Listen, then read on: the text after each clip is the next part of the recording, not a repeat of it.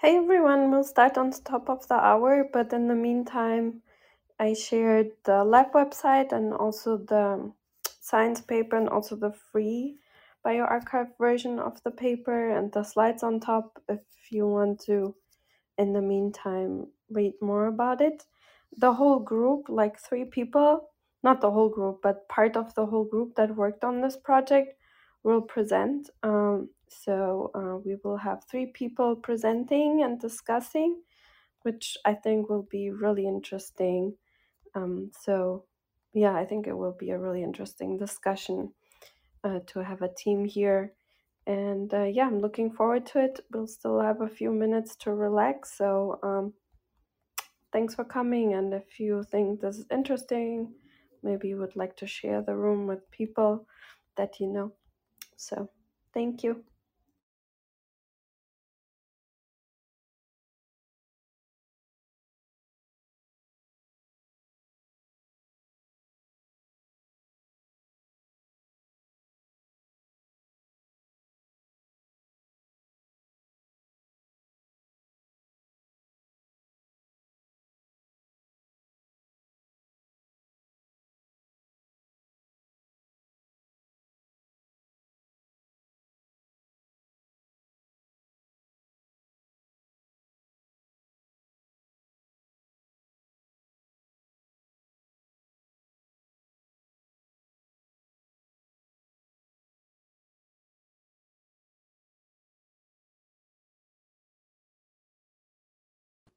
Hi Manas, hi Peter, hi Lubna, and H. Thanks for coming. We'll start on top of the hour, but as I said, there's resources in the chat to check out in the meantime, and also the slides. Yeah, come up, Peter. How are you? Don't have much to say related to this, but did you have a recording you could share from the room there about the other lady a couple of days ago? Oh, I thought I sent it to you to email. So did Oh, I? okay. I may have. So I can resend it I again. So how it yeah, that would be. works, the link Yeah, is only accessible. So when I send it, I'll have to DM you because the link for to download it from the AWS cloud is only active for like 15 minutes or so. So oh, I would have to resend it again, and then if you click on the link, it automatically downloads it to your device. yeah. It Or worked. It worked the last time, great. But so because I thought that that was spectacularly interesting, and my angle was slightly different there, but I think that yeah.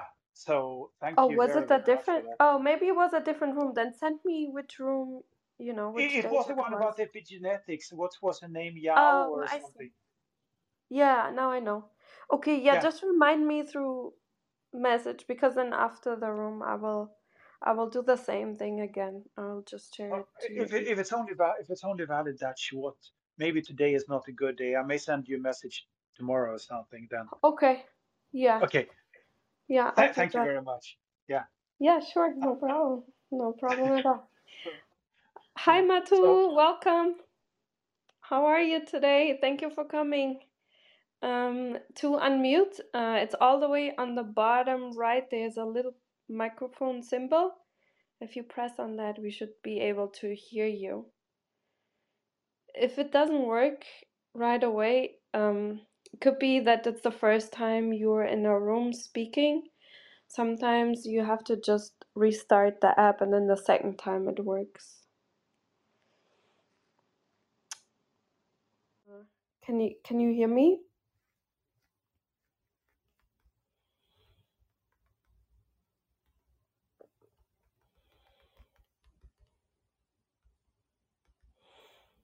Let's see.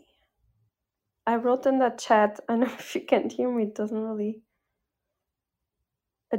help, but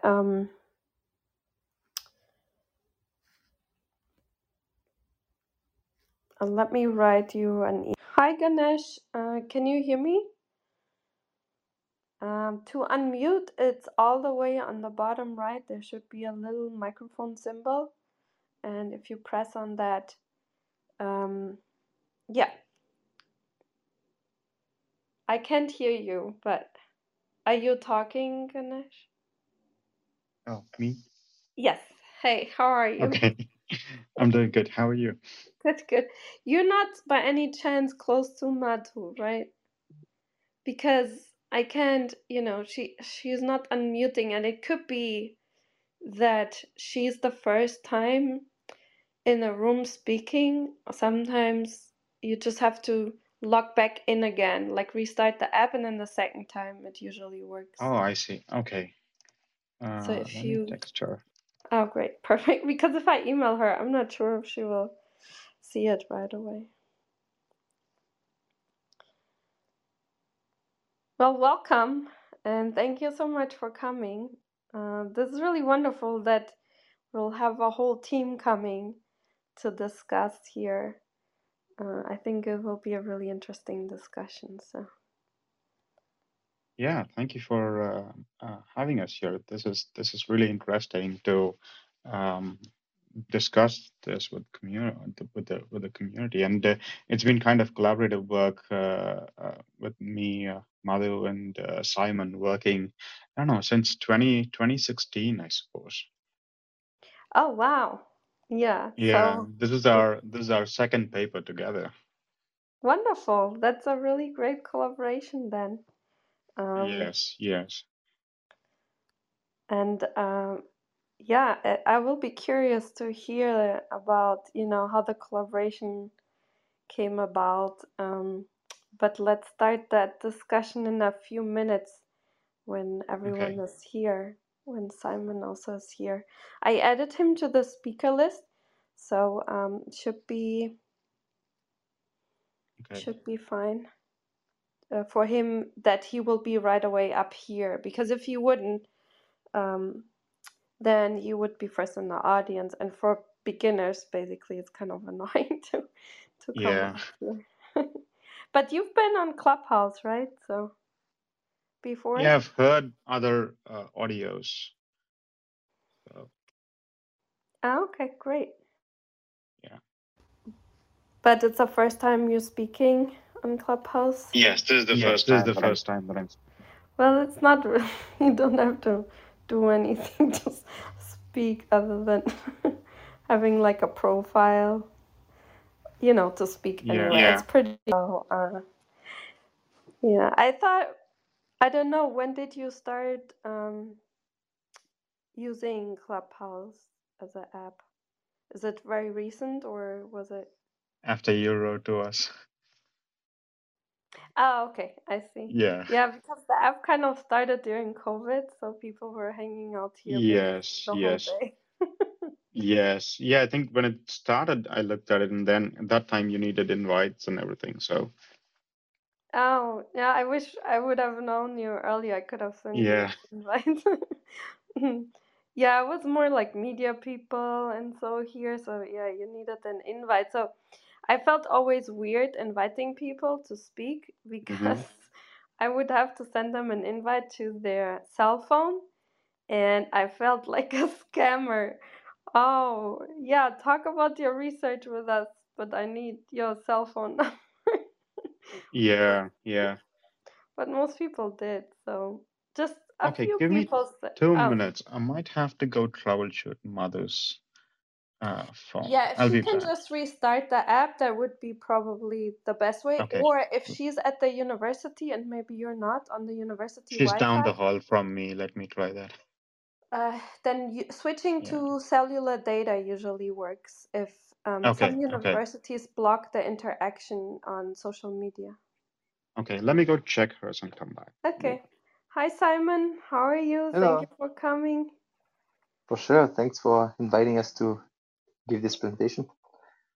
Yeah, wonderful. And it works, so that's perfect. Are you by any chance on a university Wi-Fi or are you using your cellular? No, I'm on my I'm working from home today, Ah, okay. Yeah, because so I'm using Madhu's my own personal. okay. So I will recommend to Yeah, I'm not using the serial data. I'm using the Wi-Fi. But from home, right? Yes, Because yes. many universities block social media interactions now. So Oh, if Matu is on university Wi-Fi, she can be here, but she won't be able to speak or hear us. So oh, that's weird. yeah, we had this issue before. So yeah, that's the.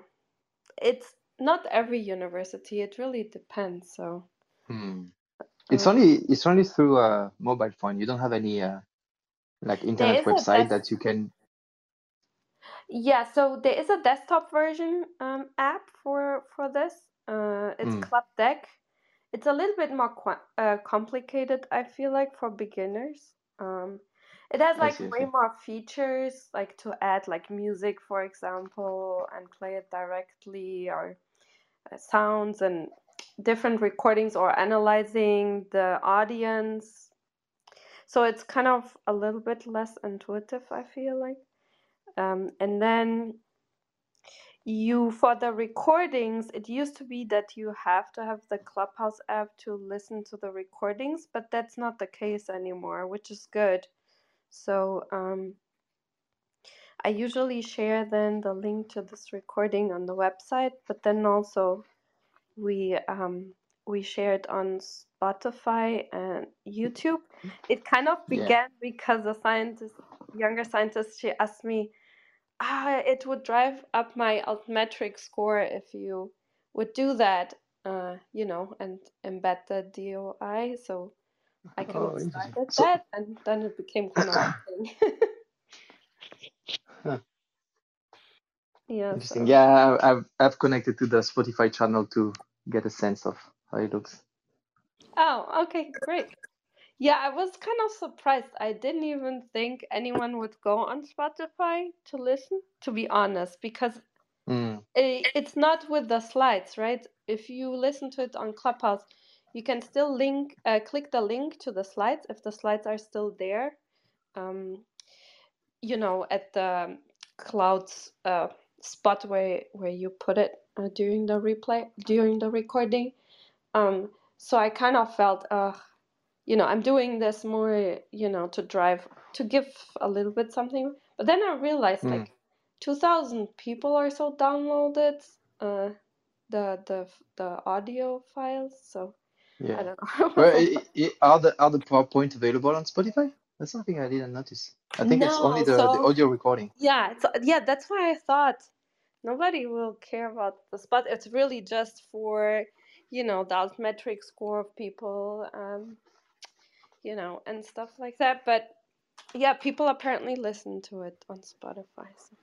I see. So the fact that you put on Spotify the DOI increased the altmetric score of the Yeah, paper cited. because it's podcast file, and then YouTube is a video share. So it's like I told usually people, oh, we share it again on Twitter on that day. Mm, And she said, that doesn't help me. You shared it already on Twitter. mm, If you record this, can't you put this on a podcast or something? And then I made this account. And then, yeah, having a podcast and then YouTube video is a different kind of social media share. So that drives up more the altmetric score than just keeps sharing it on Twitter. I see, I see, I see. Mm-hmm. Yeah, it's a whole Interesting. science. No, look. Hi, Matu. Thank you so much for coming. Of It course. works. Hi, Perfect. Katerina. Yeah, I ran into last minute issues with my wireless, so I had to switch. But does it work now? Can you hear me? Yes, Yes. perfect. Hi, Yeah, sorry Simon. Hi, about that. Ganesh. No, no We're problem missing at all. Ganesh now. I Oh, think I'm Ganesh here. is. no, Oh, no, yeah, there he's he here. is. Everyone's here, so we can start. And people will still keep coming in, but we'll just start with introductions and things like Sure, that, and then we'll go from there. sure. So, perfect. Welcome everyone to Science Society, and of course, a special welcome to our speaker team today. And before we start, let me just give a brief overview of the speakers we have today. So Kannan is assistant professor and principal investigator at the Department of Neuroscience at the University of Minnesota and the Center for Magnetic Resonance Research.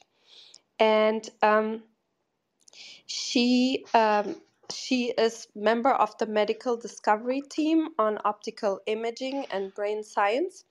And she completed her undergrad degree in biochemistry, and I'm not sure if I'm saying it right, Chennai, India.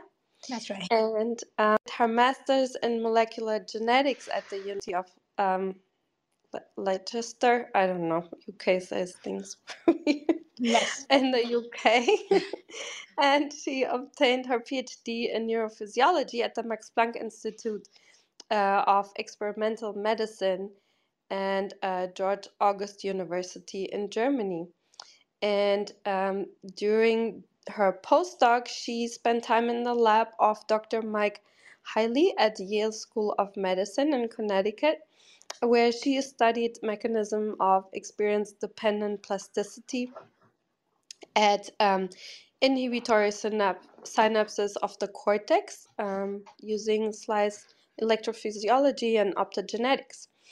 And then she joined Dr. Vincent Perrybone's lab for a second postdoc, and there she really started working on emerging genetic engineering and neuroscience. And then we have Ganesh Vazan.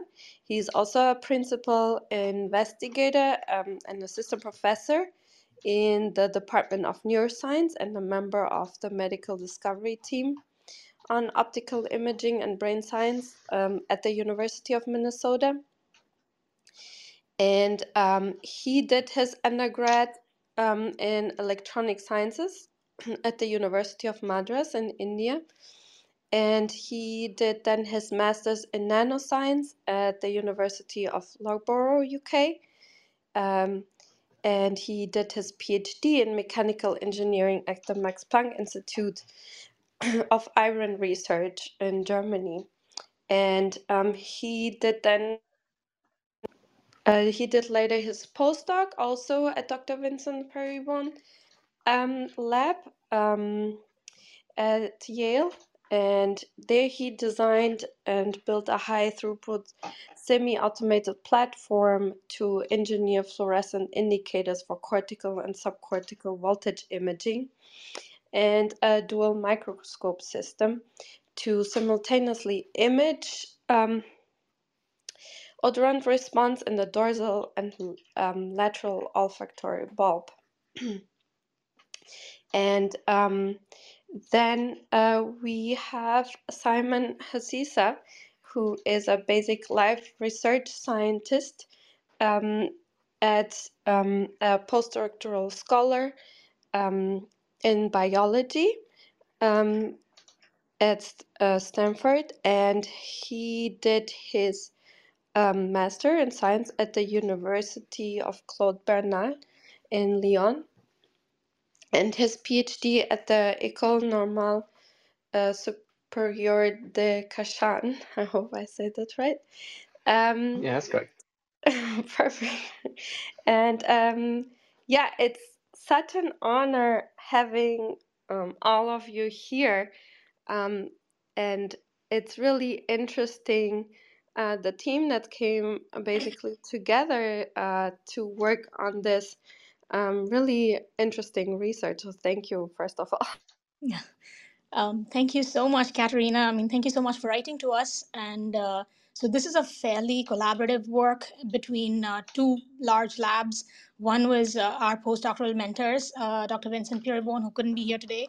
And this was at the Yale School of Medicine and the John B. Pierce Laboratory. And the other large lab that participated was the lab of Professor Mark Schnitzer at Stanford and Howard Hughes, and this is in fact a very large group of people. And today we are the three of us are representing this group. It's going to be Ganesh Vasan, who will be talking about the engineering aspect of the work, the probe engineering and the indicators.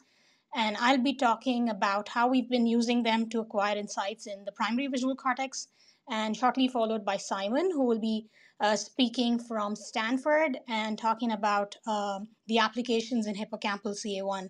So with that, I'll invite Ganesh to take the mic. If it's okay, we usually do like a very short interview to get kind of an idea about the scientists that are behind the work. So if it's okay, we have usually a question like, how did you, I don't know who would like to answer first. How did you figure out that you want to become a scientist? Was it something you always wanted to do, or was it something that came later, maybe a great teacher or professor or parents that forced you to do it, or a great book or something? If you could give us a little bit of a background, I think it's really interesting for people choosing their career or people that are not in science, how to get kind of a peek behind the curtain. Thank you. Sure, sure. Yeah, we could start it in a little bit of a leisurely way. So, I think I got interested when I was in my eighth grade. So, honestly, it was a science exhibition at school where there was one particular exhibit on gene cloning. So that was when Dolly the sheep was cloned, and that kind of caught my attention because there were two words that I didn't know the meaning for. So there was gene and there was cloning, and I had no idea what they meant. So that got me digging into what genetic engineering actually is, and it was extremely insightful to come across the work of like Weymouthian scientists like Professor George Church. And that's when I got pretty much crazy about this field, and I've been pursuing genetic engineering ever since. And my PhD in neurobiology, rather neurophysiology, in Germany further introduced me to the world of neuroscience. And obviously, that is something as fascinating or even more fascinating than genetic engineering. So when I got a chance in Vincent's lab to combine the two techniques, that is genetic engineering with neuroscience, I couldn't be happier. And I think this is where my interests currently lie. So, yeah, I hope that answers your question. Yeah, thank you. Thank you so much for giving us that that insight to how your path went. I don't know, Ganesh, do you want to go next? Yeah, sure. I mean, to me, I wanted to be many things, probably. So I wanted to be an engineer, I wanted to be a scientist, but I didn't kind of like know what subject um, that I was interested in. So I tried many things. As you said, my undergrad was in electronic science. Then I was interested in doing nanoscience. And then during my PhD, I did both kind of like material science and mechanical engineering. But it was at that time I also again became interested. I still kind of had an open mind to seeing how can whatever that I've learned in one field can be applied in some other field. So that's when I kind of came across neuroscience. And after moving here to the US, I kind of applied for many neuroscience labs.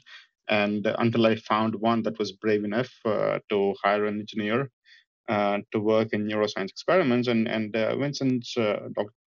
Vincent Pierrepoint's lab gave me that opportunity where I could start up with some engineering projects while at the same time learning neuroscience. So that's where all of this automated high throughput approaches came in. There was a lot of both mechanical and software engineering work involved in that.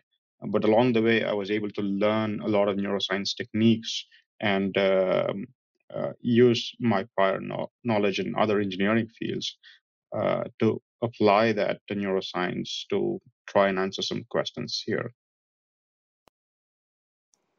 Yeah, that's interesting that you tried to merge fields. And do you think that's kind of the key to make like major discoveries nowadays? Or like I mean, you can merge fields by having a big team of different experts, but do you think we also need people that have kind of a broader approach like Yeah, that. Yeah. yeah, no, I wouldn't recommend that to everybody because it kind of takes a lot of persistence and long periods of confusion, kind of like not knowing where your main interest lies, and it kind of has a lot of challenges. So for a long time, you don't feel like you're a master of anything, right? So or you understand anything completely, but for persistent people, it might still turn out good. That if they just keep at it, they might finally find what they really want to do. And everything that they've picked up along the way will be helpful in whatever they want to do. But as you said, so some of these can actually be made by real experts in different fields who know what they're doing, so they can come together and try to solve a problem. But there might be some uh, some of the I wouldn't call myself a special one, but to say that you have a little bit of expertise in many fields that you can kind of combine things together. But I wouldn't say that is the key to becoming a scientist. The key to becoming a scientist can still be just specializing in one particular area and becoming a complete expert at it. So there's not just a one way to be a scientist, but this can also be a way. There's still hope. Thank you for that. And Simon, how about you? Thanks. Yeah, so it's as Madhu and Ganesh were talking, I was thinking about my own journey, and it's really not linear. And even like if you ask me, if we go back 20 years ago and you ask me, oh, do you think you're going to be a neuroscientist at Stanford 20 years from now? I say no way. There is no way. It's like when I was in middle school and high school, mostly I was mostly better at math, terrible in biology, and pretty low average in physics. And I was terrible in like French and English and stuff like this. And then end of high school, I realized that I had to make a decision of what would be my next step at university or just go working somewhere. So I said, okay, maybe I just go with the path that is the easiest for me, which is math and physics. And I went to engineering schools because that's where I had the highest grades. And then entering my master uh, master degree, and the final 6 months were dedicated in my engineering school for internship, and it was overlapping with something in my personal life where my grandmother was diagnosed with Alzheimer's disease and started bringing a lot of questions about neuroscience, how the brain is working, how come you can like forget your memories and forget the identity of your own grandchildren and stuff like this. So I say, okay, maybe I do my master's thesis at the interface between nanoscience, where I was nanoscale engineer trained, and neuroscience, more flavor of neuropsychiatric and neurodegenerative diseases. And that after my master thesis, everything went well, and my advisor, the two people that soon will become my PhD advisor, offered me a PhD, and I decided to follow this path. And I was mostly working at the nanoscale, between nanotechnology and nanoparticle tracking, and try to understand the neurophysiological basis of autism and schizophrenia. But the nanoscale and single cell resolution studies were not very fulfilling for me, so I decided to go to a more integrated system and work in small animals where the brain is fully wired and integrated with the whole body. And that's where I found this interdisciplinary lab at Stanford from Mark Schnitzer that also had very strong expertise into developing new technologies for understanding fundamental neurobiological questions. And that's it. He asked me if I wanted to work in this project, which was voltage imaging, and a new technology invented back in the day, but fiber optic voltage recording in the 3D behaving animal. I'm going to touch a little bit during the talk. And then that's how I embraced the field of voltage imaging, and I found it. I spent like 6 or 7 years now on this topic, and I had the pleasure to collaborate with Madhu and Ganesh, and it's very fascinating. I think there's tremendous, like a pretty big value for this technology in the coming decades.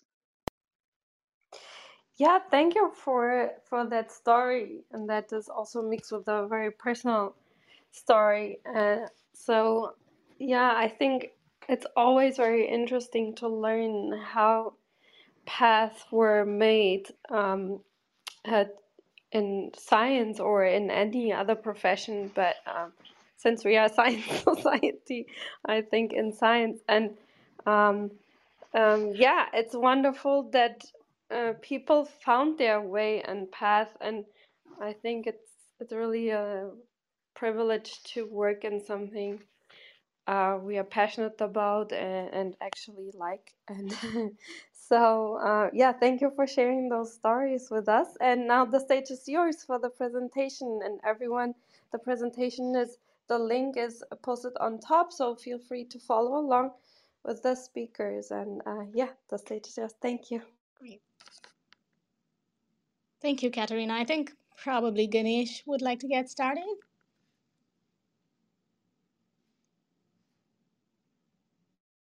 Yes. Oh, I realize we don't have slide numbers on these. Okay. So I hope everyone's able to open the slides and maybe even start it as a slideshow. So our work started by this trying to answer this question of how do we record what the neurons are doing. So there are, I mean, by saying trying to record what the neurons are doing, I mean one of the primary ways neurons in the brain communicate with each other is through electrical signals, and there are many ways to record this. So if anyone's interested, there's a very nice review from Anne Churchland's lab that was published last year that goes through all of these techniques. And many electrophysiologists, they kind of try to record those activity in single neurons by patching a tiny microelectrode to a neuron. So this is a glass pipette that is supposed to have a very fine tip, and using this you can kind of poke a neuron and try to open its membrane and try to record the potential electric field potential across a neuron's membrane. And whenever neurons, membrane potential changes, you can record these tiny changes in membrane potential. And but the main problem with this is that after this, you're pretty much killing the neurons. You can't record from this neuron, forever, and it's very tedious, and it doesn't give you that many neurons that you can record from in a given day. And there are other ways to record electrical activity in neurons. So you can have what is known as extracellular uh, um, field potential recording electrodes, where you kind of insert a microelectrode into the mouse brain or like whatever organism you're trying to record the activity from. And you can record the extracellular uh, field potential from a large number of neurons. And this way, it gives you many neurons to kind of like record the activity from. But then again, the problem is this is also a little bit damaging. And if the electrode moves, you won't be recording from the same neuron again. And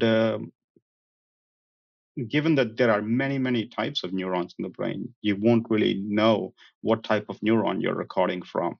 So to solve these problems, you can, try to label your neurons with a fluorescent protein, and then use that somehow to locate which neuron you're recording from. And from that, it kind of branched out into using those fluorescent proteins itself to record the activity from neurons. And in this sense, you have,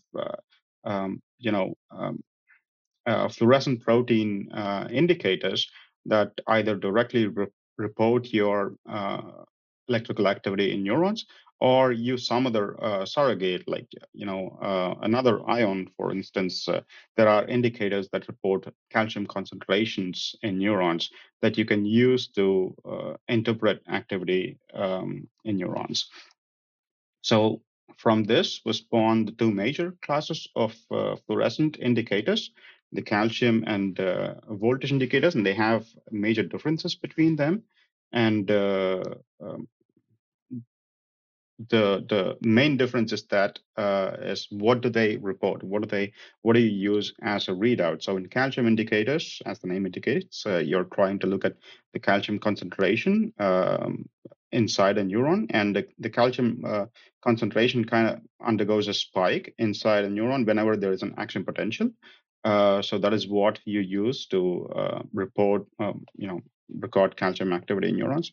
On the other hand, for voltage indicators, you have a protein that is sitting directly in the membrane of a neuron.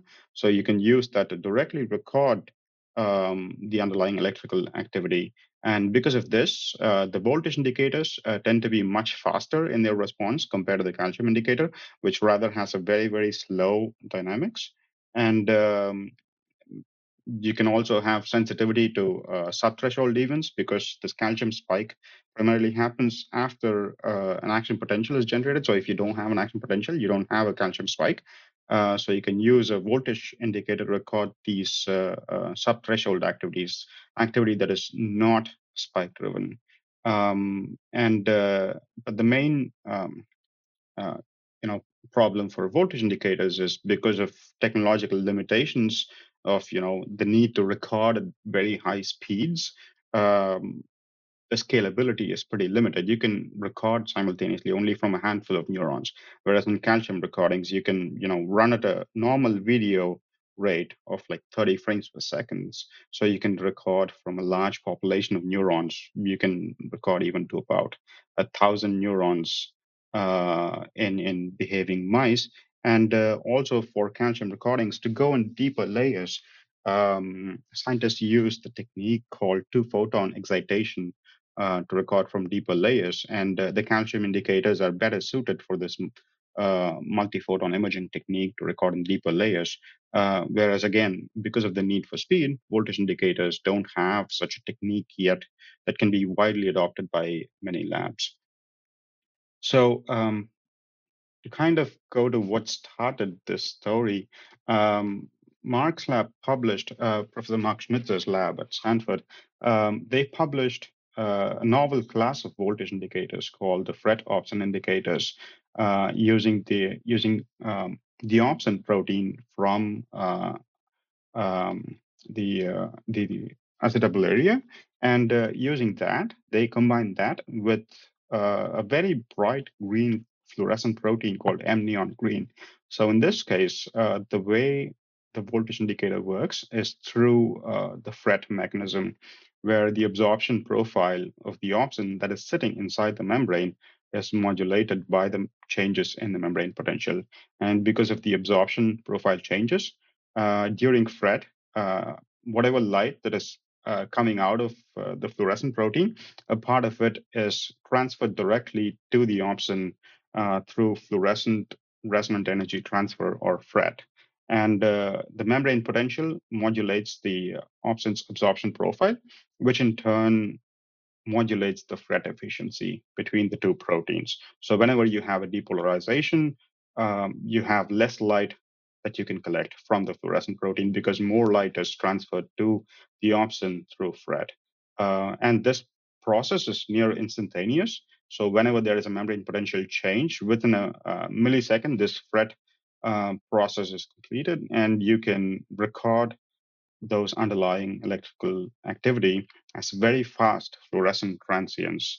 And you get about a 10% change in fluorescence, whatever you're collecting in your camera, um, during these action potential events. And this was one of the first indicators that was able to demonstrate recording of these electrical activities, not just in vitro, but also in vivo in mice. That was a very, very big feat at that time. At the same time, in the lab of Dr. Vincent Pierrevon at Yale, we were trying to create better voltage indicators through protein engineering, because whenever you combine these two proteins, the voltage indicator and the fluorescent protein, when you put them both together, most often they don't work very well. So you need to perform a lot of protein engineering work to find something that works really good for your setup. And this is quite tedious because you have to create single point mutation in the protein DNA sequence. And as I showed before, you have to perform probably patch clamp electrophysiology, where uh, record the activity from a neuron using a glass micropipette. And doing this one cell at a time for each mutation is very, very tedious. And you won't be able to analyze the entire mutation space if you were doing this manually. So that time when I joined the lab, we were interested in creating some sort of an automated solution to create hundreds of mutations in any given day, so that we can find that one mutation that improves the sensitivity much sooner in within months rather than years, right? So we, along with Dr. Kannan, we created this pipeline of both creating large libraries of mutated DNA from whatever pilot construct we started, and simultaneously perform high throughput fluorescent assays where we express these mutant libraries in some sort of easily cells that you can easily maintain in the lab, and go in with a field electrode, stimulate electrical activity in these cells, and record high-speed video um, in your regular fluorescence microscope. So for this, we created the high throughput platform, as you can see in uh, slide 7, where we came up with kind of a unique spring-loaded electrode design that you can reliably use to, deliver this field stimulation well after well. And because you have to move around and in your microscope and then make sure that your electrode doesn't crush into your microscope or your plate, there was a lot of engineering that was involved in this. And this screening takes about 2 hours to complete. So you have to keep the cells healthy during that time. So we would need to maintain a humid environment. So we were able to achieve all of these and create a platform that was capable of testing um, at least 496-well plates, which is about 400 constructs in a single day. And to perform these fluorescence assays, we use what is called an excitable human embryonic kidney cells. These are from the lab of Dr. Adam Cohen at Harvard, and they engineered special types of human embryonic kidney cells that have sodium and potassium channels added in. So these kind of behave like pseudoneurons, where they will have, at a particular density, they will have spontaneous electrical activity. So they will spontaneously depolarize, and at a sufficient density, they will even form these spirals that keep going on and on. So if you're able to play the video on slide 8, you will see these cells expressing ArcLight, one of the earlier kind of like leaders of this voltage indicator group. And so we use these kind of cells to perform our fluorescence assays. And once we express these DNA libraries, we also have another fluorescent tag. So in case your mutation kills your voltage indicator fluorescence, you still need some other way to make sure that you did have expression in your cells, right? So we have a nucleus marker to identify these cells. And in our fluorescence assay, in each well, you know, you move your well plate into your optical path, and then it goes through, let's say, a grid of 16 4x4 fields of view, and identifies the top 4 fields of view to make sure that you have, a good field of view with a large enough number of cells. Because if you randomly go into a well, the chances are high that you might have a region where there aren't that many cells. So you want to kind of look around and find a field of view that has the maximum number of cells. And then you record your high-speed video, and then you identify the cells in each field of view, and then extract their mean fluorescence in each frame. And once you compute the change in fluorescence, both before and after your field stimulation, this percentage of change in fluorescence is what you're interested in. And let's say you start with a probe that has this percentage somewhere around 20%. You're hoping to find a mutation that increases it to 30% or 40%. And one point to note is that all of these voltage indicators work by decrease in fluorescence. That means they start at the resting fluorescence, and then whenever there is a depolarization in neuronal activity, they decrease their fluorescence because of the FRET mechanism that I explained before.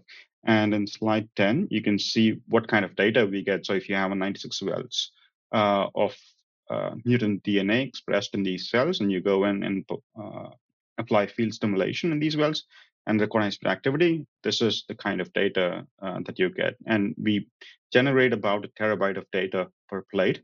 And if you're screening thousands of plates, you won't have space to store all of them. So we have to also rapidly analyze all of this data and keep only the fluorescence values that you extract, and we will rapidly delete all of the data, the video data that we collected. So both the acquisition and analysis happens simultaneously. So pretty much in 2 hours, you have the entire result from the plate ready for you. So to see, okay, now we have all of the platform work completed. So now what did we do with this high throughput screening approach? So as I explained before, Mark's lab was uh, had just published ACE-M neon, where they combined ACE opsin along with an M neon green fluorescent protein to create a very bright green voltage indicator that was capable of recording single spikes.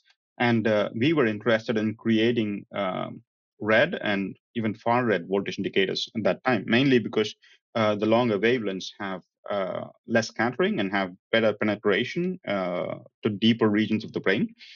So we were interested in creating red versions of, well-performing voltage indicators. So as soon as ASM neon came out, we thought, why not replace the M neon green fluorescent protein with a bright red fluorescent protein, or in this case, M ruby 3, that was again published sometime in 2016.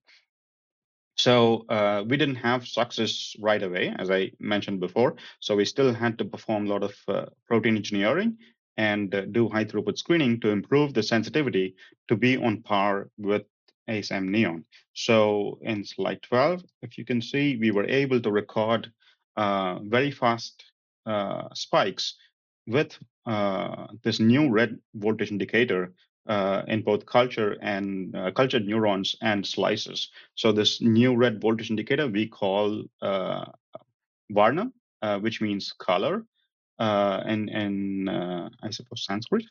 And it expands the voltage activated red neuronal activity monitor, which was just a happy coincidence. So as I said, we were interested in, I mean, what good is a voltage indicator if you can't record spikes in behaving animals in vivo? Because it's all well and good if you can record them in vitro and in slices, but nobody's going to use it if you can't really take them to in vivo recordings in mice. So we continued with our protein engineering approach. And at the end of it, we not only improved ASM neon and Varnum to create the second generation indicators, ASM neon 2 and Varnum 2, we also identified positive variants of these two indicators. And by positive variants, I mean they have increase in their fluorescence response. So instead of being a minus 30% change in fluorescence, now they are plus 30%. And because these are kind of like modular indicators where you can remove the fluorescent protein from one probe and replace it with the red indicator, as I showed before, these mutations are also somewhat transposable. So if you flip the polarity in the green indicator, you can use the same mutations to reverse the polarity in the red indicator. So these all four indicators have really good kinetics. They are ultra fast. Their response time is for ASM neon 2, Varnum 2, and the positive indicators, which we now call positive ACE or PACE, and positive ACE in red or PACER. So all four of them have really good kinetics that you can use to record single spikes in vitro. And so we wanted to test their performance in vivo now, because that's what we were all aiming for. We were not able to do that for many, many years. And that's what all the labs that were developing voltage indicators were aiming for. And so just like ASM Neon 2 had even better sensitivity for recording spikes in vivo in mice. And previously we were able to record maybe just from 1 or 2 cells. But in this case, because of the improved sensitivity, we were able to record from over 50 cells in a single field view. And this was a major achievement for us, because now you can start doing some meaningful experiments, because now you can start recording from not just 1 or 2 cells like what electrophysiologists do, but you can start recording from 50, 60 cells uh, uh, in awake behaving mice. So not just the negative indicator, ASM Neon 2, and in slide 16, if you see, even the positive indicator, PACE, is also capable of recording spikes with superior sensitivity in awake behaving animals. So now this gave us an idea. Now you have 2 indicators, or like 4 indicators. If you look at slide 17, all 4 indicators, you can record spikes in vivo in awake behaving mice. So normally, if you were to record, as I said, if you were to record activity from multiple neuron types, you need to know which type of neuron you're recording your activity from. You would typically combine a green and red indicator together and perform a dual color imaging, right? This is what neuroscientists have done. Even if you're labeling just tissue, not even recording activity, if you want to differentiate what you're imaging, you would usually separate them by the spectral color, spectral wavelength, and you go blue, green, red, infrared. So you kind of differentiate by the color of the fluorescent protein you use to tag whatever you're interested in recording. So in this case, now we have 2 indicators: the negative green ASM neon and the positive green PACE, that can potentially be combined to record activity from 2 cell types, where you can differentiate them based on their polarity. So if you look at slide 18, this shows how it works. So you have a double transgenic animal, and you perform conditional expression of these 2 indicators in a Cree and a flip recombinase mouse, and you can then perform your voltage imaging in a single color channel, just a regular GFP fluorescence microscope.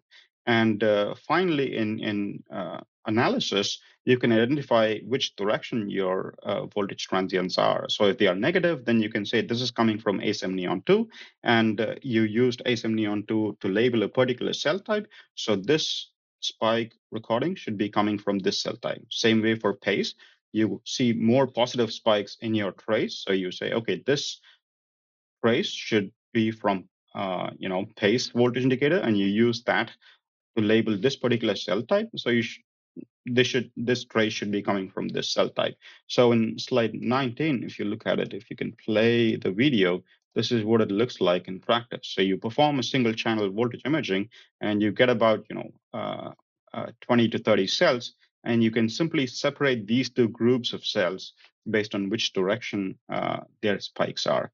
And we were quite excited to try this. This took a lot of planning, and which cell types we try and all of those things. But we were really, really happy when this finally worked. And we thought, okay, now we have a very, very powerful tool to not just look at activity from single cell types, but actually start performing some local circuit computations in mice as they are doing some sort of behavior. And you will hear a lot more about it from Dr. Kannan and Dr. Aziza when they talk about their behavioral experiments in visual cortex and hippocampus. With that, I'll have Madhu take over from the next slide. Thank you, Ganesh. I don't know if Katerina has any remarks here or any questions from anyone. Yeah, let me check in the chat. So far, I think it seems like there are no questions from the audience, I could just comment that it's really impressive. The time resolution you have, and also the this this this voltage indicators, how well the signals are aligned with the recordings, like the electrophysiology recordings. It's really impressive. And do you, for coming up with these indicators, these genetic indicators, did you beforehand, maybe this could be a question from the audience, did you beforehand, what work did you do to prepare this to make them so efficient and to work so well? Was it modeling maybe before? Did you analyze the structure, or did you just do trial and error basically and then come up with this specific ones? A bit of both, mainly because you know how these voltage indicators work. So they mainly work through the FRET mechanism, which is transferring of fluorescence energy from the fluorescent protein to the opsin protein. So this means that they both have to be together. So your first point of engineering would be the linker protein between your opsin and your fluorescent, the linker region between your opsin protein and your fluorescent protein. So that was the first point that we targeted. And then, in the opsin protein, what are the amino acid residues that are important for, the opsin protein is mainly a channel protein, right? So its job is to move charge from one side of the protein to the other side. So the amino acid residues that are involved in this kind of a charge transport. So you then start targeting those positions that are important for this charge transport. So most of our improvements actually came from targeting just these two regions. And then you have the chromophore in the opsin that is going to absorb whatever light that comes out of the fluorescent protein. And there are certain residues that the chromophore would interact with. So you do get some amount of insight on which positions to target, not just based on the structure, but also on the function of different residues in either the fluorescent protein or the opsin or the region that's linking them together. Oh yeah, please go ahead, Matt. Yeah, no, I would also add that so the first time we found Varnum, the FRET efficiency wasn't optimal. And until then, the entire field had been mutating only the fluorophore. Nobody had actually thought about mutating the voltage sensor itself. And so one evening when Ganesh and I were actually testing the very first version of Varnum, we were wondering how we can actually improve the sensitivity. It wasn't going to work if we were mutating the fluorescent protein. So Ganesh offhandedly suggested that we should probably redshift. No, we should probably blue shift the red fluorescent protein so that there is a better overlap between the absorption of ACE and the emission of MROB3. So that it initially was kind of like shocking to me for such a bold proposition. But then when I dug up a little bit of information from the past, it seemed like there was another opsin from another species of bacterium known as Gloeobacter, where they had actually done just that. By a single mutation, they were able to change the wavelength, the emission properties of a fluorophore and of the opsin. So what we were able to do was by mutating the opsin in a particular residue, we were able to redshift it so that its absorption better aligns with the emission of MROB3. So I think that was the very You first mean I time. said to redshift the opsin, right? Redshift the You said opsin, I exactly. you Exactly. said I Sorry. wanted to blue shift the fluorescent protein. Oh, so no, sorry. I'm mixing things up. So I want, yes, you suggested that we redshift the opsin. So we mutate the opsin, the voltage sensor. So there was another species of opsin from another bacterial strain where yes, a single point mutation actually redshifted the opsin's absorption. So when we did the same thing with ACE, we were, I don't know, for some reason we found that the sensitivity actually improved, and that was a single point mutation at 81, position 81 in the opsin. So that was the first, what do I say, the first time we uncovered a way of tuning the sensitivity. And the other, when we uncovered the positive variants, that was actually a serendipitous, what do I say, serendipitous discovery, so to speak. So it was in a high throughput platform that two mutations in the ACE flipped the polarity of the responses. And we weren't even hoping to see that happen. And it was around the time that another group at Genelia, they also found a similar variant. So we were kind of, waiting to develop this idea, but then they went ahead and published it as a reversal. So they beat us to it. But nevertheless, that was a serendipitous discovery, and we hadn't strategically lined up mutations to flip the polarity. It just happened because of our screening platform. And our screening platform was actually, because of the way it was set up, it was automated. It was able to identify these positive variants as well without having any kind of algorithmic monitoring of changes.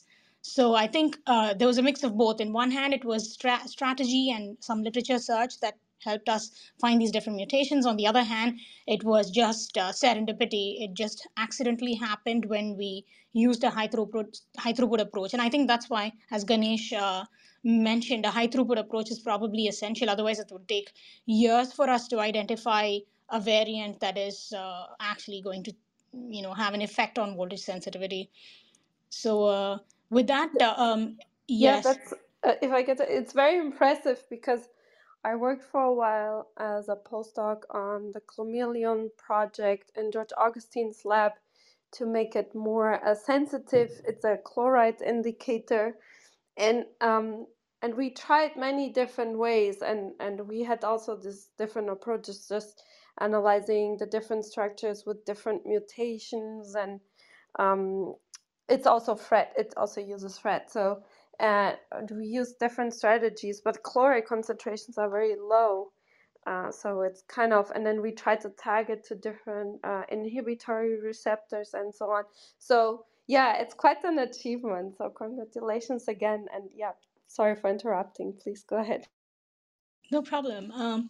Yeah, so that was when I kind of joined the lab. So this was after Ganesh had set up the high throughput platform. So how I came into the picture, I was working at the lab of Mike Higley, and that's where I was interested in understanding the role of interneurons. So if the audience is familiar, so there are two large populations of neurons in the brain. So you have excitatory neurons, which get activated and which activate other neurons to which they are connected. And then you have a set of neurons that are called inhibitory neurons, in the sense that they suppress the activation of their synaptic targets.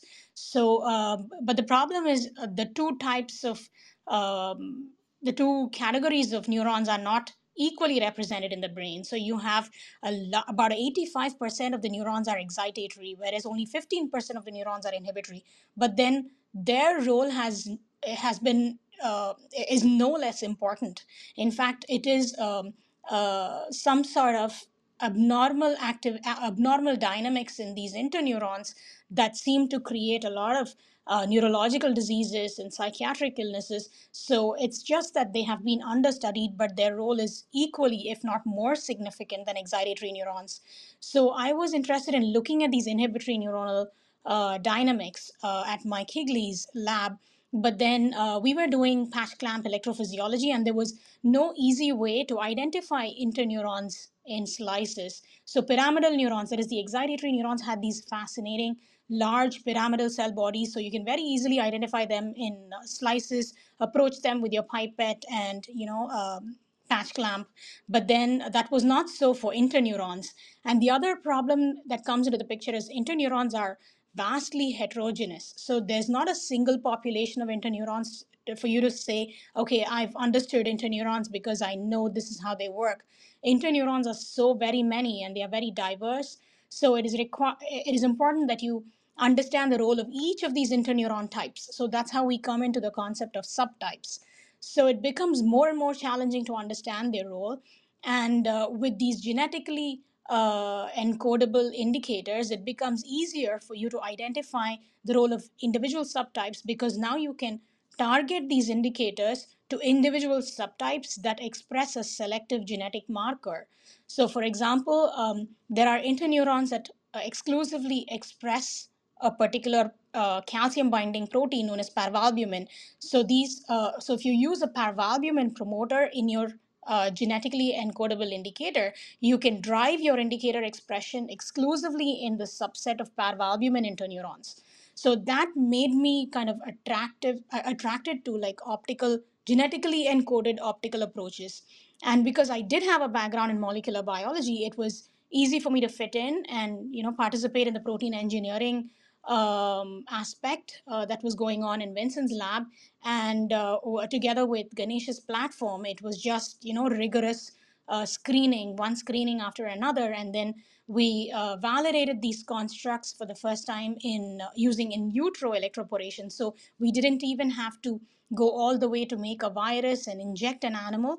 What we did was, as soon as we found a DNA based variant that was having a large enough voltage sensitivity, we simply injected them in embryonic mice. We gave them brief electric pulses and delivered it into the embryonic brain.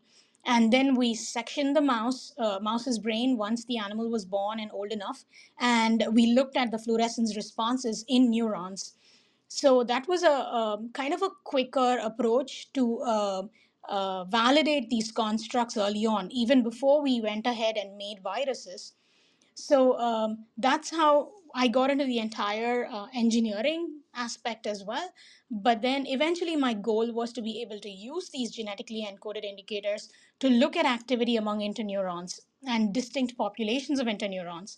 So that's how I'm actually, I mean, if you look at slide 21, that's where the story begins, where we started using our newest generation of indicators to understand voltage dynamics in genetically identified populations of neurons in the primary visual cortex. So these are all experiments in live mice. So the way we conduct these experiments is we make adeno-associated viruses out of the DNA that encodes the voltage indicator, and we inject the mouse's brain with these AAVs, adeno-associated viruses, and the mouse begins to express these indicators in the brain, and then we implant a tiny cover slip wherever we inject it in the cortex, and so that we can now look at it as if it were a slide under a microscope objective lens.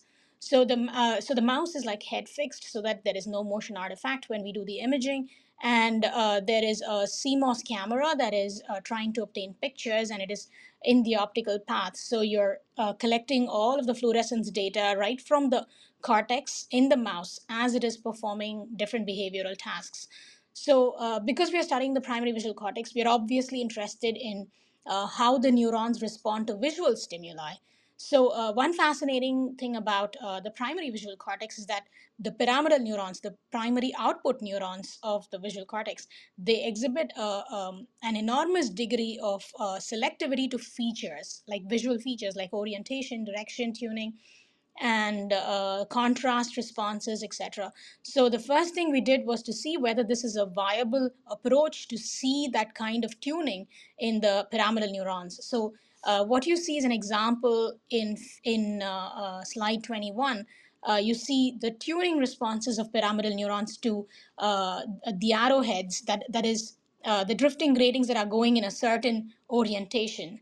And you see that the responses are highly selective and the neurons are spiking only for gratings that are going in a certain direction and not to gratings going in the opposite direction. So that goes to say two things. First thing is the neurons are, of course, selective in their activation dynamics. And second, our approach is viable. So it is able to tweak out these selective activation patterns, and it is not giving some noise signals.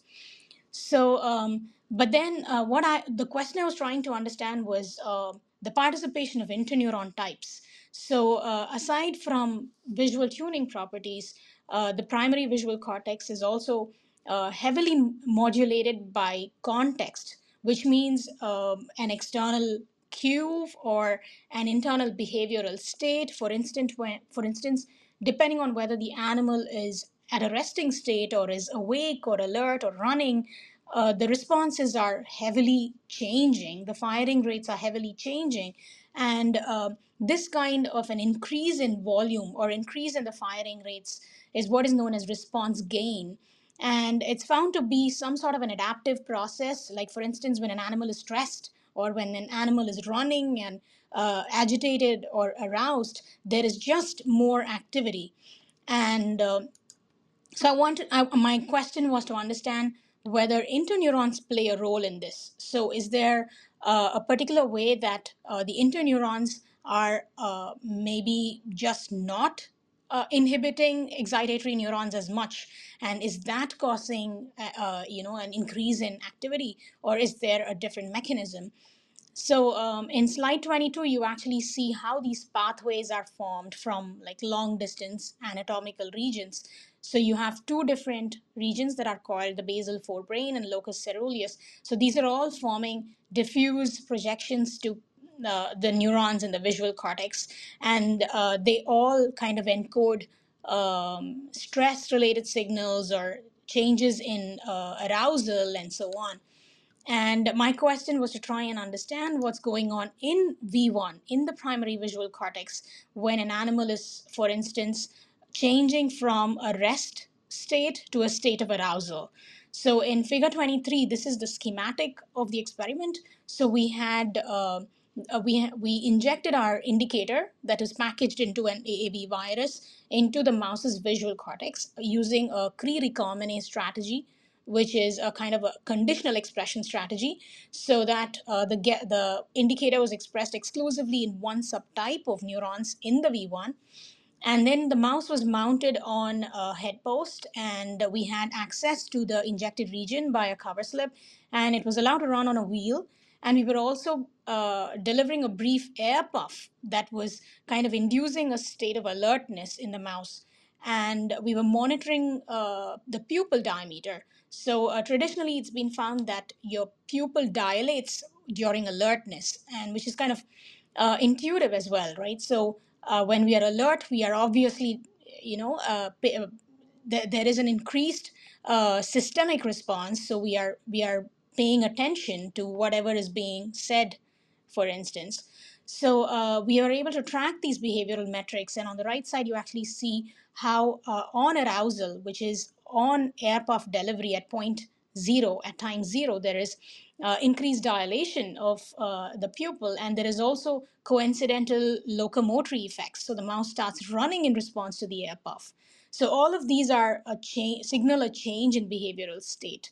So what we were doing now is, in the next slide, you can see recording from indicator expressing neurons. So the neurons are expressing the voltage indicator, but in different subsets of neurons, one at a time. So in pyramidal neurons, in a population of interneurons that are expressing a particular protein known as VIP, another population of interneurons expressing another protein called NDNF, another population expressing SST. So these are defined populations of interneurons that are targetable by means of their selective expression of certain genes.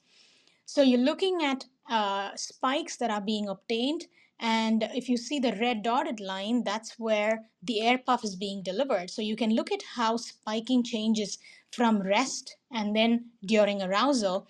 And you note that there are subpopulations of cells within each population that either increase their activity or suppress their activity.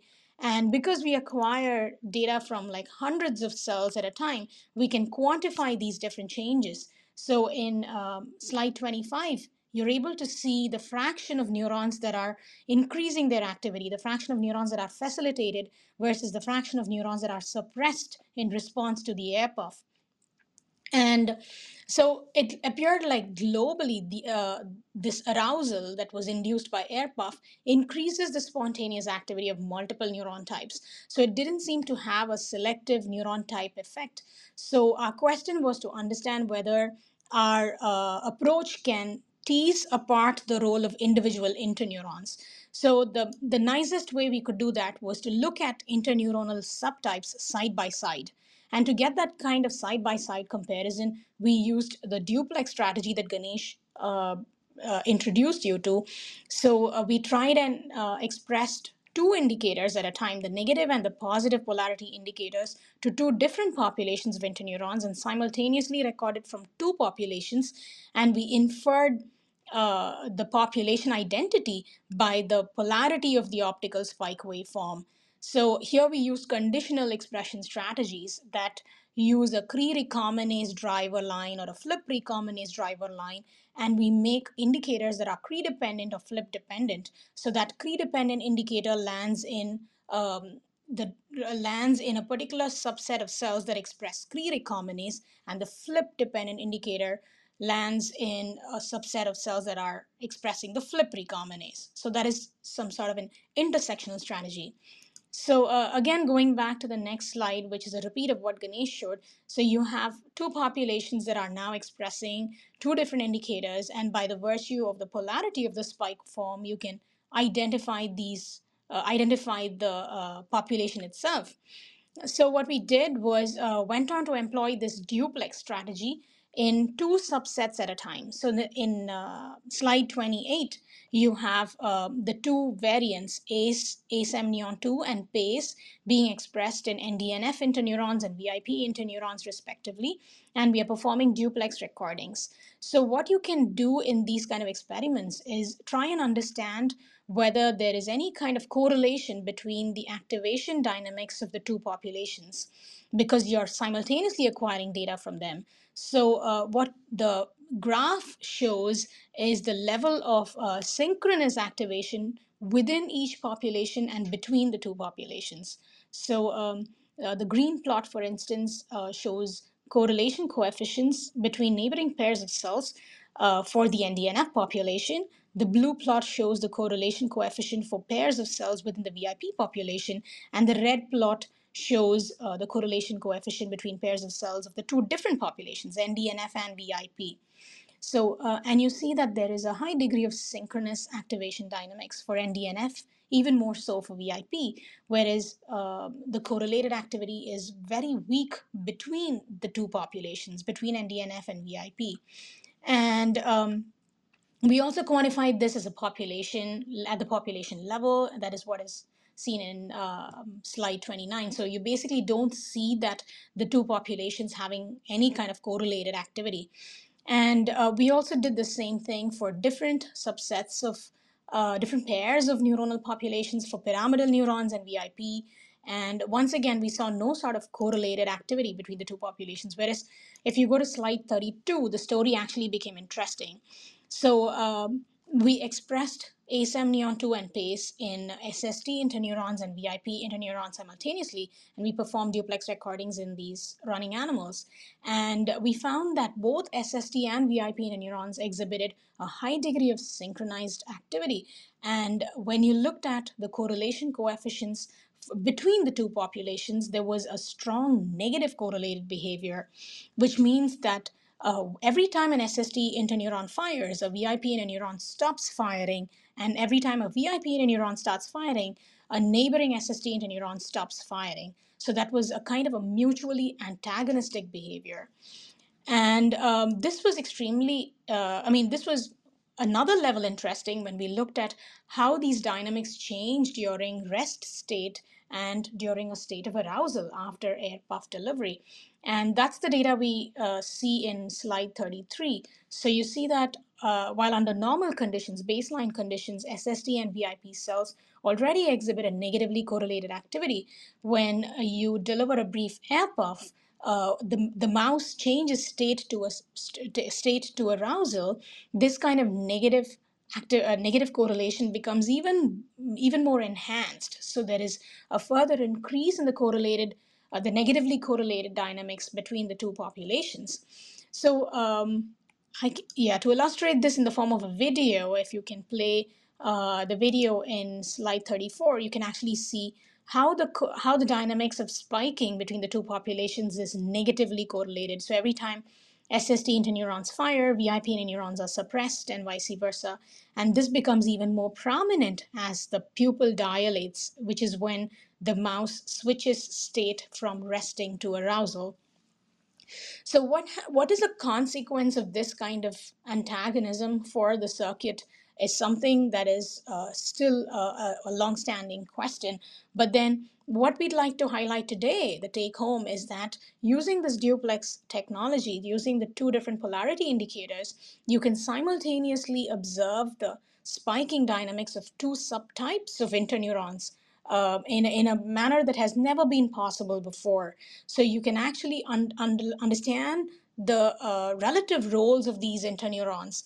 So it is no longer a challenge to be able to record from identified interneurons. So hopefully the technique would enable us to see how these interneuronal activity dynamics change during normal versus disease states. And as I said, inhibition plays a very important role in a number of disorders, including neurodegenerative diseases, psychiatric illnesses like schizophrenia, neurodevelopmental disease like autism. So it might be really important to try and understand how interneuronal dynamics are altered in these situations. And I think duplex offers a powerful approach to be able to do so. So I think with that, I'm open for any questions or remarks, and then the floor is all Simon's. Yeah, thank you so much for this. This is such interesting results that you showed here, and it's really beautiful to see how you can image really the different populations in such a way and really dissect out like oh, I'm sorry. Sorry. um, I let the person up and it was a mistake. So, um, yeah, it's really beautiful to see, the activity and how you can dissect out different populations. I think this will help so much in knowing how different type of populations are active in different states, and also probably in the future, like behaving animals, fear conditioning, I don't know, all kinds of. So this is really wonderful and a great tool for neuroscience. And yeah, you've alluded a little bit in the different roles of the inhibitory interneurons. It's really interesting how interneurons play such a different role at the same time point. Do you think this is a very unique characteristic of interneurons, of these interneurons? And do you expect, or would you say that this is really important for, precision of information transfer in the awake state, and because this will help us also to model maybe different artificial neural networks and so on. Thank you. I think that's a brilliant question. And yes, that's probably where the science is headed. So, the other aspect that I didn't touch on is we also have spatial information on this kind of dynamics. So, uh, it might be that it's not only an aspect of when the interneurons are firing or suppressed, but also where or how far apart their connections lie. So to be able to model an entire microcircuit dynamics, if we have a clear picture on both the temporal and spatial aspect of inhibition, I think we will get a more complete picture of when and where these interneurons actually fire to regulate the activity to modulate the activity of the output neurons. So, and of course, I should also mention that with increasing transcriptomic data, we are now able to see that there are very many flavors of these interneurons. So they do not belong in a single category, and there are subpopulations and subpopulations, and it just becomes so difficult to have a unanimous understanding. So they are not of one kind; they're extremely heterogeneous, and it's probably in different behavioral context that each interneuron works, or maybe they all work, but they are more spatially or temporally differentially recruited by even the same behavioral paradigm. And I think with these indicators, you get that kind of both temporal and spatial information. Yeah. Yeah, and I'm very curious to see in different disease models how if there is a baseline difference already, let's say autism, schizophrenia, all these different type of disease models, if there would be maybe a difference detectable already in the baseline, and maybe yeah, this will enable us to see at a larger scale what is happening, and it's very important. So yeah, thank you. Are you planning on maybe looking at different disease models next? Yes, I do, and but then I know that it's extremely challenging. There are a lot of great labs that are already pursuing in that direction, and we do have some technical limitations as well. We are trying to address with these indicators. They are not foolproof, so we want to be able to address their limitations before we can go into full-fledged disease studies. But definitely, that's where my interest lies.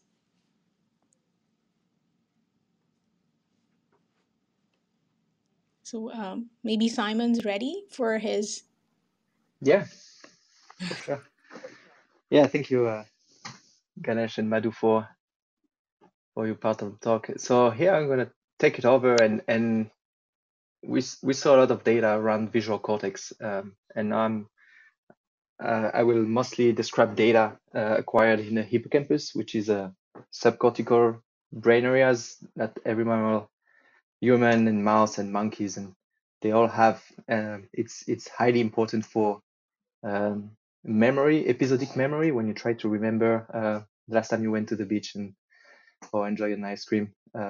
It's also one of the key brain region that is impacted in Alzheimer's disease, and essential for spatial navigation. So you can. I'm on slide 35. On slide 36, I'm going to introduce two different technologies that use voltage sensors. The one I've used from Madhu and Ganesh Varnam, which is the red shifted voltage indicator. And this technology is different from the previous one that you have seen so far. This one doesn't give you single cell resolution, but this one can give you access to transmembrane electrical measurement from a specific cell type in a freely moving mice, whereas the previous data that have been shown have been all acquired in head restrained animal. And therefore, in this case, because it's fiber optic based, you can let the animal explore or live in its fully ecologically relevant behavioral repertoire and study the brain dynamics in the minimally invasive way. And what I'm showing you here is a recording that have been performed in the mouse foraging in the open space. And the recording is performed in the hippocampus. And what you see on the bottom right panel is two type of plots that show in the x-axis the time, which is in minutes. So it's a more than 1 hour long recording, which is also one of the advantage of this technology. You can record for a very long time, whereas single cell head restrained voltage recording is usually limited to a few minutes, few tenths of minutes. And here you see two different plots on top of each other, and you can see an alternation of signal. From the bottom, it's highly a strong signal in the theta band, which is a frequency band that is specific to the hippocampus when any type of mammal with a hippocampus is running or walking in an environment. And when you stop walking, you go into a lower frequency state, which is known as a delta band frequency, limited below 4 Hertz. And you can see the mouse is alternating between running and resting. And that's exactly what you can pick up with this, what I would call optical EEGs, alternation of these two frequency band, which is a very nice validation of what you can now do as a electrical type of recording, but perform optically using voltage sensor. I'm not going into the details of the optical system on the left. If you have any question, feel free to ask. On the slide 37, I'm showing a comparison between the whole slew of voltage indicators that exist right now, and then one of the latest published, there you can see ours, ASEMneon, Varnum, PACE, and PACER. And this plot summarizes you that as of today, the sensor that we, Madhu and Ganesh, have been able to design and come up with are the best in the world. You can see they are all ranked. In the left panel is the sensors that are negative, have a negative polarity, meaning the spike is negatively deflected down. And ACE and Varnum are the best at picking up the change in signal due to a single action potential. Just right next to it, you have the positive polarity JVs. And here again, you can see that PACE is by far the best at picking up a single action potential effect on the transmembrane potential. And the right double panels is the same type of plot, but now it's a train of spikes. It's especially important to select your voltage sensor based off burst in activity of spiking, because some brain region and cell type are highly bursting. The hippocampus is one brain region where you can find a lot of cells that have high spiking rate. So what you see and what I've been described is we have a set of 4 different voltage indicators of 2 different colors, 2 greens, 2 red, and for each color we have 2 different polarities. And as has been described before, you can multiplex, either combine 2 different polarities within the same color or do dual color imaging. And this is an experiment that have been done in the visual cortex from 2 different cell type, the same cell type that have been described by Madhu, but this type, instead of leveraging the dual polarity duplex system, we use the dual color.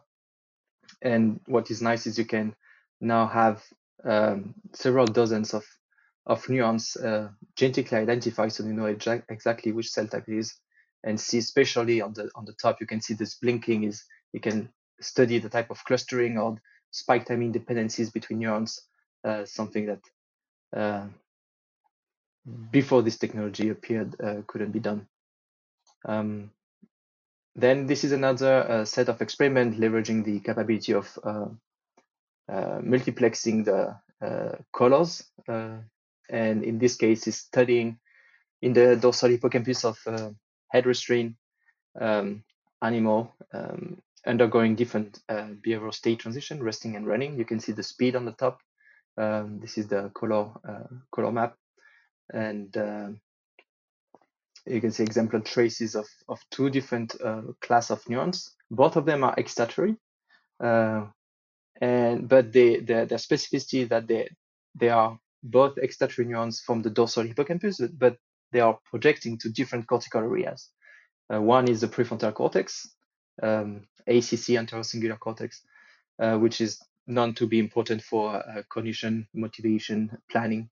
The other one is entorhinal cortex, and this one is a major play a major role in spatial navigation. It's the location of the renowned grid cell that give rise to the place cell.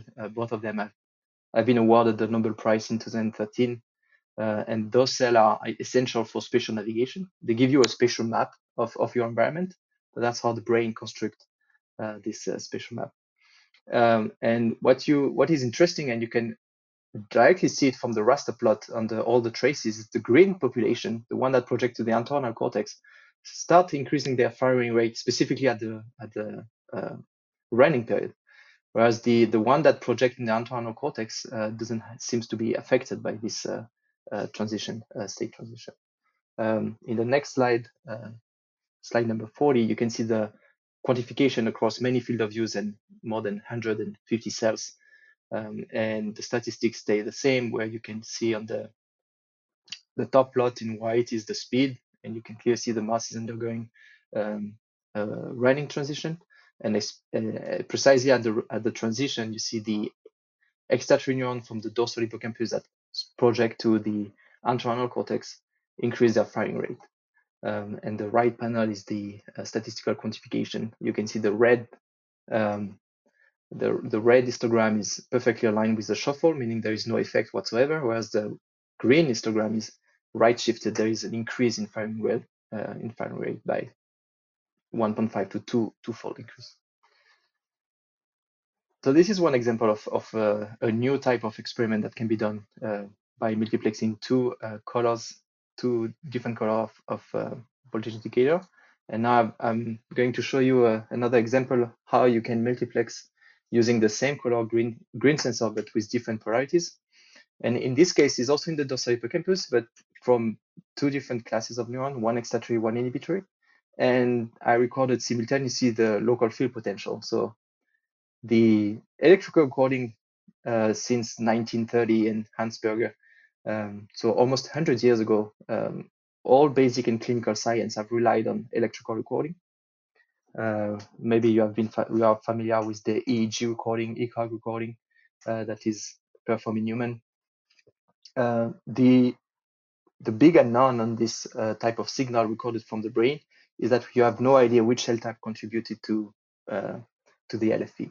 And so by simultaneously recording the LFE and the optical signal from a specific cell type, you can now start addressing question as to whether a given cell type will induce this given signal deflection in the LFP, and which cell type would be actually important for, let's say, a disease study. You can start narrowing down on which cell type you should study the molecular pathways and design therapeutic targets. So in this plot, you can see on the left the surgical approach and how the LFP and the cell are where they are localized, with all the, I think, up to 30, close to 30 neurons detected simultaneously in the same brain region. And on the right part, you see the time traces. On top, you have the LFP theta power. Again, as I explained before, theta is linked with increase in locomotion. You can see an increase at the end of the recording of theta power, which match with the increase in speeds. It's the other color bar on the bottom. And then all the single time traces simultaneously recorded. And now, because you have access to two types of information with voltage as compared to calcium. And first is the spiking, as we discussed before, but another type of information that is highly relevant for in neuroscience is the subsocial, which give you a lot of information regarding the synaptic input. And here the analysis goes as follows. You extract the theta band frequency from the subsocial activity in the LFP, which is some kind of ground truth canonical signal. And you look at the same exact theta frequency for each cell type, excitatory and inhibitory. So inhibitory class is the somatostatin neurons. Excitatory class are the excitatory neurons that project to the entorhinal cortex. And you look at the spiking detected from those two classes of neurons, and at which phases the spikes occurs with respect to the theta oscillation, either extracted from the LFP, which is the bottom summary polar histogram on the right, or from the cell on theta oscillation, which is the top plot. And the main insight here is that whereas each cell will tend to fire at the same phase of its own theta oscillation, as compared to the LFP, the ongoing brain tissue electrical state activity, only the excitatory neurons will be firing at a specific phase, which is 180-degree phase shifted with respect to the LFP, whereas the SST neuron interneurons doesn't seem to have any phase locking with respect to the LFP. So that's something that is very new to the field. Is now you can really start addressing some kind of multimodal approaches using electrical recording and LFP or electroencephalography, EEG ground truth, and look at simultaneously at the optical traces from 2 cell types, 3 cell types. In the slide 43, this is a quick example that you can not only do green duplex, but you can also do red duplex, because we have also 2 red voltage indicator with different polarity. And this experiment have been done in the hippocampus as well. So now, so far, you have seen that you can do dual color, green and red. You can do same color dual polarity in green, same color dual polarity in red. And so the next experiment is really how to combine all of them all together. And this experiment is again in the hippocampus. And in this time, we use a dual camera system to split the two the two colors of the different sensor we have. And on the green camera, we can pick up two different spiking activity.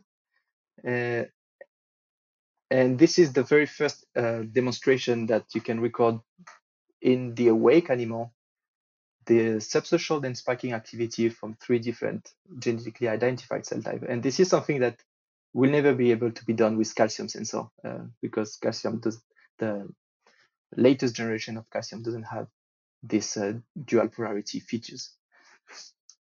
And I'm not even talking about electrical recording. Here we can pick up 60 different spiking cell that would be impossible with in vivo patch clamp recording that can barely do up to 8. That's probably the record, the world record. And the final slide on 45, it's a video you can see is how you can reconstruct the fully reconstruct movies. And on the top, you see the spatial representation and the blinking of all the cell and how different classes of neuron. You can see the red population that are inhibitory SST interneurons seems to be blinking somehow in synchrony and out of phase with the green and red, the two green and blue. Sorry. And the summary on slide 46, to summarize the overall presentation that I've, Madhu, Ganesh, and myself, I've given you, it's we show you that we have a suite of new JVs that enable single cell, single spike resolution from several dozens of neurons simultaneously in awake behaving mice. We show you the this new concept of duplex recording that can be done either with green or red duplex.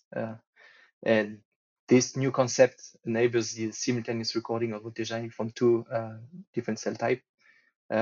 Also leveraging duplex approach, we reveal fine scale mutual antagonism between SST and VIP interneurons in the primary visual cortex, and the role of different excitatory and inhibitory neurons in arousal in the hippocampus. We also show you dual color delta data, voltage imaging data that and some new insight about the different cell class contribution and projection specific excitatory neurons during behavioral state transition. And finally, we also show you how you can use this new multiplexing of voltage recording along with electrical recording approaches and better understand a type of signal that have been used in clinical and basic science from which the origin is still to date very mysterious. And finally, the suite of JV are all mutually compatible for concurrent recording of up to 4 different genetically targeted cell type. The idea being that by leveraging all those sensors simultaneously, you can have a much better understanding of circuit dynamics in behaving animals. So all this work, the last slide is about acknowledging all the people involved in this work. Vince Pierban from Yale, mentors of Madhu and Ganesh, Mark Schitzer that have been my mentor and also very helpful in this the last stretch of this project. All the different co-authors involved in this project and the funding agencies. Thank you.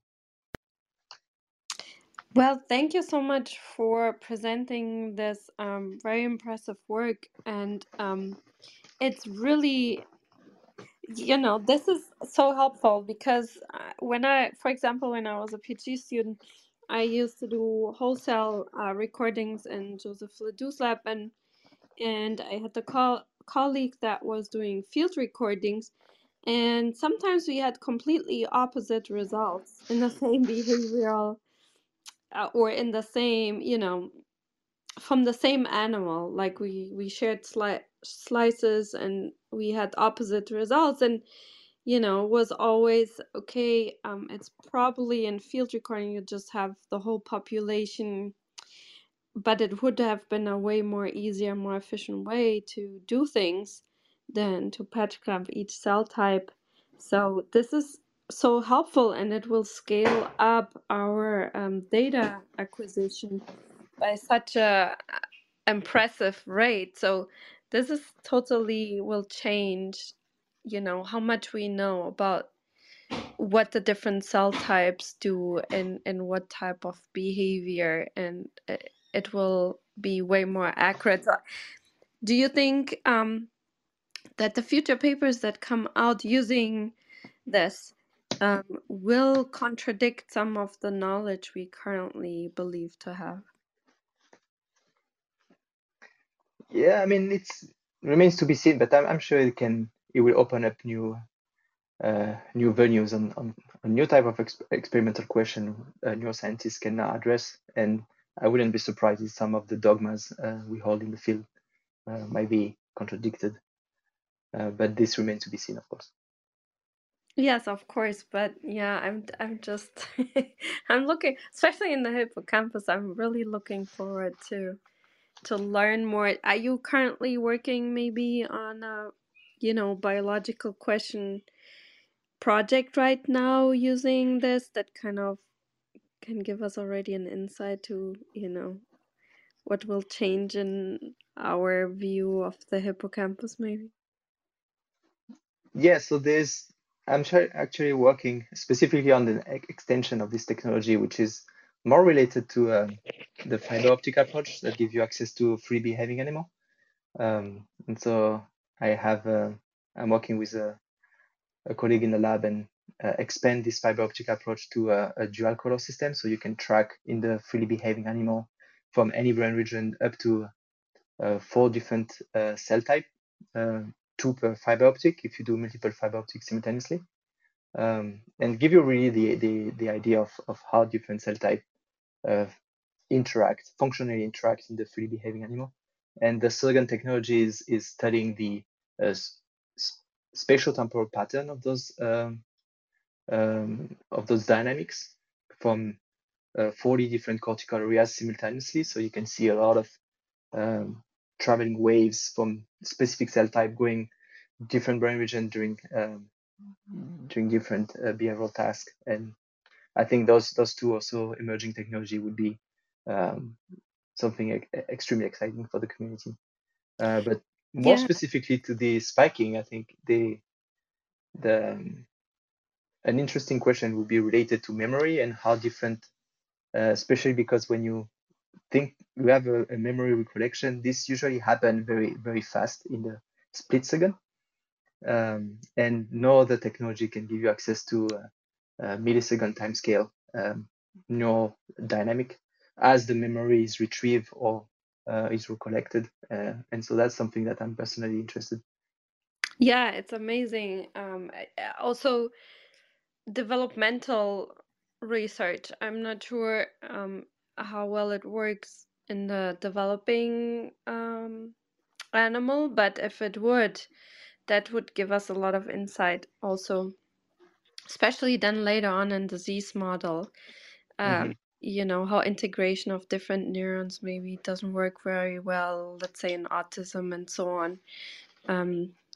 And then addictive state, all kinds of questions could be that I always had could be actually finally addressed, which is really exciting. And then the other thing, are you planning on maybe then in the future adding on technology to maybe selectively silence different neural subpopulations to then see what happens if you take them out, basically, very specifically? Yeah, I think Madhu might have something. Madhu?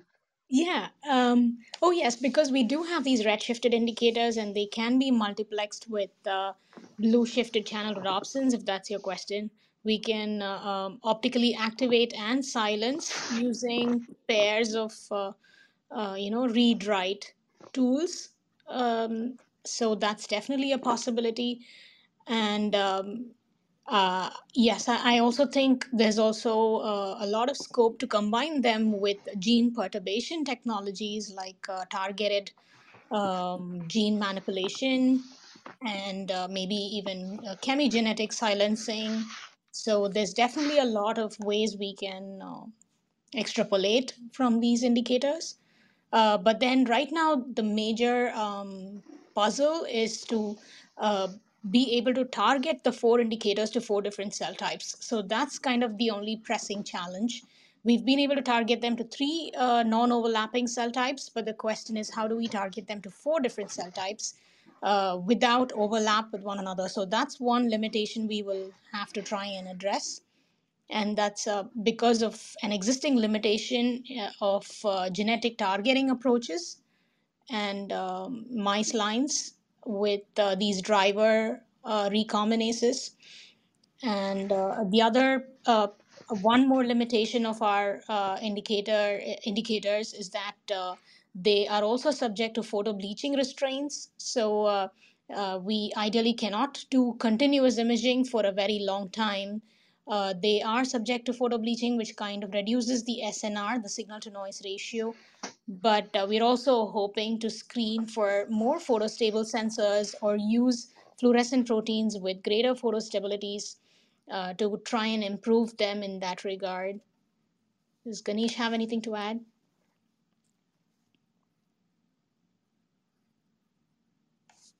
Yeah, I mean there are very many things we can do with these indicators that were not possible before, but there's still long ways to go. Um, so these are just kind of scratching the surface of what we can do with these indicators to try to understand even how different populations of neurons interact together, even in the superficial layers of the brain.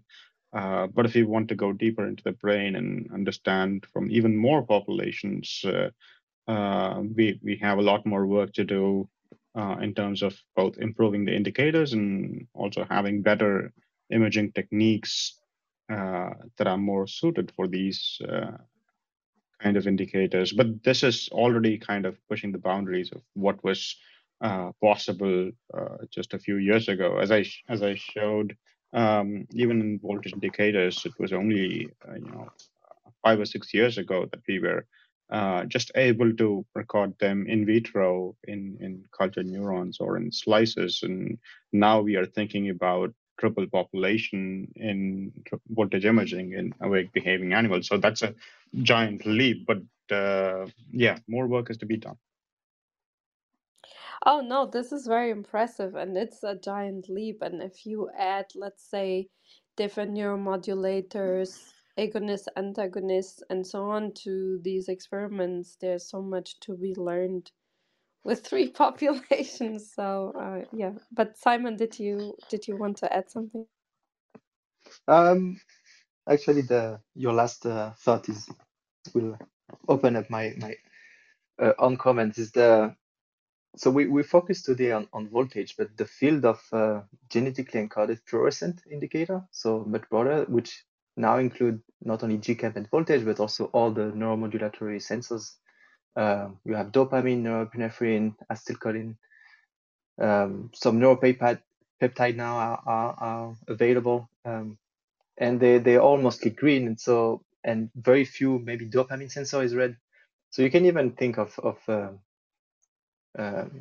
studying the role of neuromodulation into the cell voltage activity by combining different colors of between voltage and neuromodulatory sensor. Yeah, I was thinking about when I went to a conference, but now I forgot the name of the person I presented. That in the very beginning,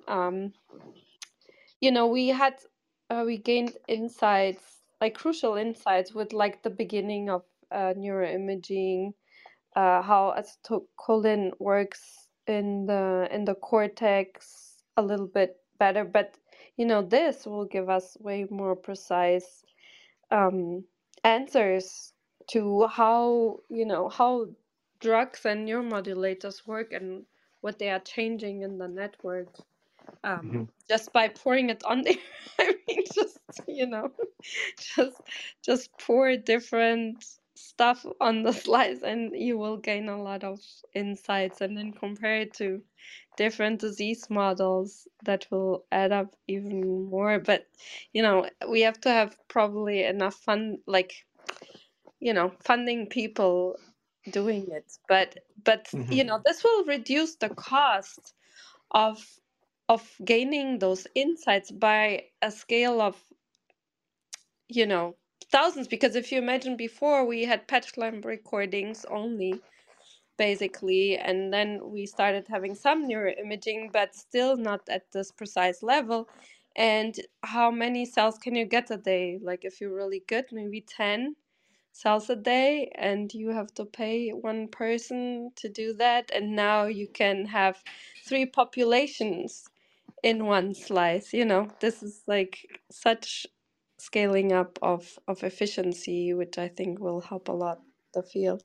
I agree with you on that. And also experimental mice. So you're studying multiple populations in the same mouse. So you're minimizing the number of mice you need to sacrifice. So that's another, conservation. Yeah, and if you have, in one postdoc I had to cross indicator mice with disease models. So since they were in a different genetic background, you had to kind of double cross them. So, we had very little outcome of mice we could actually use. And then you get very nervous on not wasting them. So, for these type of experiments, it's also, very, very helpful. So, Yes, they'll be normalized for the same background. So, whatever the background is, it's going to be the same. So you're looking at multiple populations in a defined background. So there's little variability from the genotype of the mouse. So that's kind of an added advantage. yeah, and then if you use virus and then you try to compare different different populations, that's really not good, because it could just be you injected a little bit more than in the other, and it messes up your data. So that's another issue with using virus injection to express these. So And also in terms of cost effectiveness, I think one aspect which can also be a little bit of a downside is the fact that we don't need a 2-photon microscope. So we do our recordings with wide field epifluorescence imaging, and the downside is that we cannot image very deep in the tissue, but then there are ways to go around it. But the advantage is you don't end up spending $500,000 in a 2-photon in a 2-photon setup.